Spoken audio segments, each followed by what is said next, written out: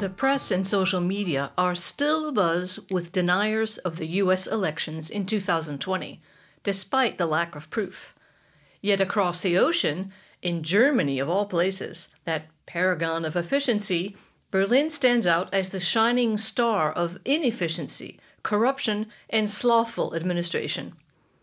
Welcome to Expat Chatter. This is Brenda Arnold. Over 50 claims that the 2020 US election was rigged were taken to court. All were debunked. It's too bad Americans pay so little attention to international politics, for if they cast a glance at Germany, they could delight in the inefficiencies and bungling of an election where foreigners would least expect it, Berlin. That's right, the capital of the country most revered for its efficiency, at least by people who don't live here, completely botched its elections in September 2021.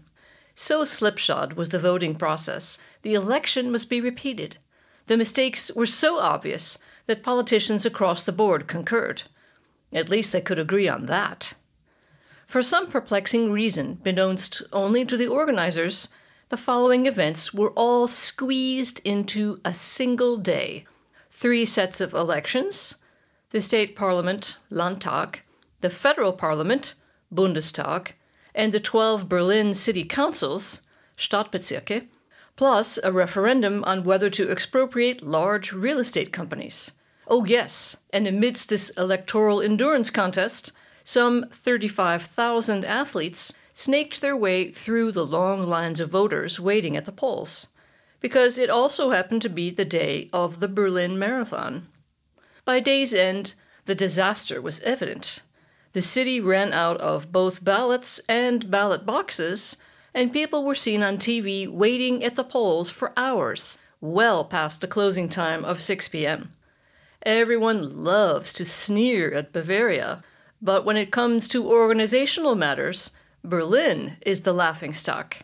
Its city government, municipal authorities, and private companies all have the reputation of being poorly run and corrupt. This might seem surprising at first glance. After all, Berlin is the former capital of the Prussian Empire, its potency still visible in its stately monuments, museums, and sweeping boulevards. It is also home to the most powerful government in Europe. The EU looks to Berlin for leadership on major issues, which granted is not always forthcoming.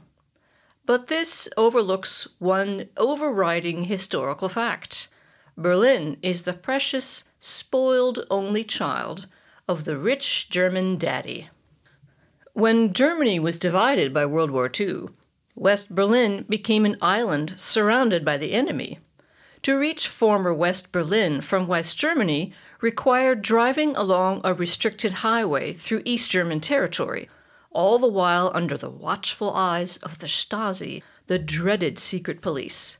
They were ever so keen to confiscate any Western media or decadent Western consumer goods, and pretty much found any excuse to give you a rough time and maybe even send you back. This made transporting goods in and out of West Berlin not just harrowing, but expensive. Air traffic was also only possible via designated corridors, also over East Germany. And it got worse. After the Berlin Wall went up in August 1961, some areas of West Berlin suddenly found themselves adjacent to one of the most hostile borders in the world. Many neighborhoods, such as Kreuzberg, deteriorated as a result. Living next to a concrete wall, topped with barbed wire, and watchtowers manned by guards instructed to shoot on sight, is not exactly everybody's idea of the urban dream. But West Germany was determined to keep its biggest, most history-laden city alive at any cost. They were not about to let it sink in the East German Sea. To keep the Russian-backed East German stranglehold on West Berlin from choking the life out of the city, the West German government responded by pumping money into the city in every way imaginable. Subsidies first introduced in 1950 were ramped up in response to the building of the wall. Tax cuts incentivized meat packers to send beef and pork slabs to West Berlin to be cut up and sent back to West Germany.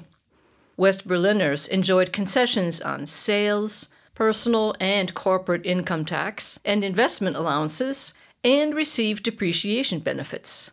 Loans were tax-deductible, and employees enjoyed a tax-free allowance. These are just a few examples. Subsidies beget outstretched hands, hands which then foster corruption and inefficiency. Berlin is no exception. The tentacles of this long-lived subsidy octopus are still stifling efficiency. It takes months to get an appointment at a city authority, to get a driver's license or the mandatory German ID, the butt of many jokes. The traffic authority in Berlin takes 3 years to process a permit to paint zebra stripes on the road for a pedestrian crossing. And do they keep track of how many people get hit by cars during that time for lack of a crosswalk, I wonder? But the crowning glory of Berlin's bungling is its airport, which took 14 years to build, following 15 years of planning at triple the budget.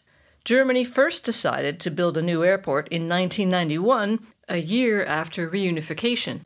What followed was a string of errors, cost overruns, mismanagement, and delays.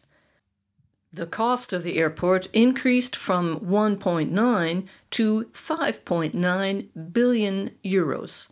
Oops. The opening was delayed 7 times. Oops again. The escalators were too short. They forgot to install sprinklers. Rainwater dripped into the ventilation system. And then someone figured out that the airport would reach capacity soon after opening. Oops doesn't even begin to cover this one. During construction, multiple managers and other people were fired, companies were let go, and one even went bankrupt. Postillon, an online German satirical magazine, even wrote about how we might run out of jokes about the airport before it's finished.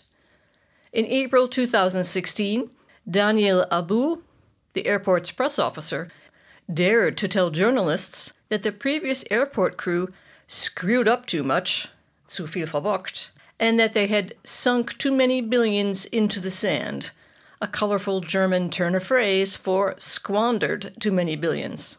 He was promptly relieved of his position for not aligning his views with management. At some point, the politicians and project managers wised up and stopped making predictions altogether about when the airport would open. It finally happened on October 31st, 2020. February 12th is Election Day, take 2.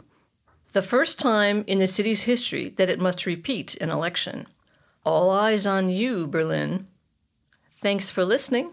And if you enjoyed the podcast, please forward it to a friend. Thanks, and see you next time.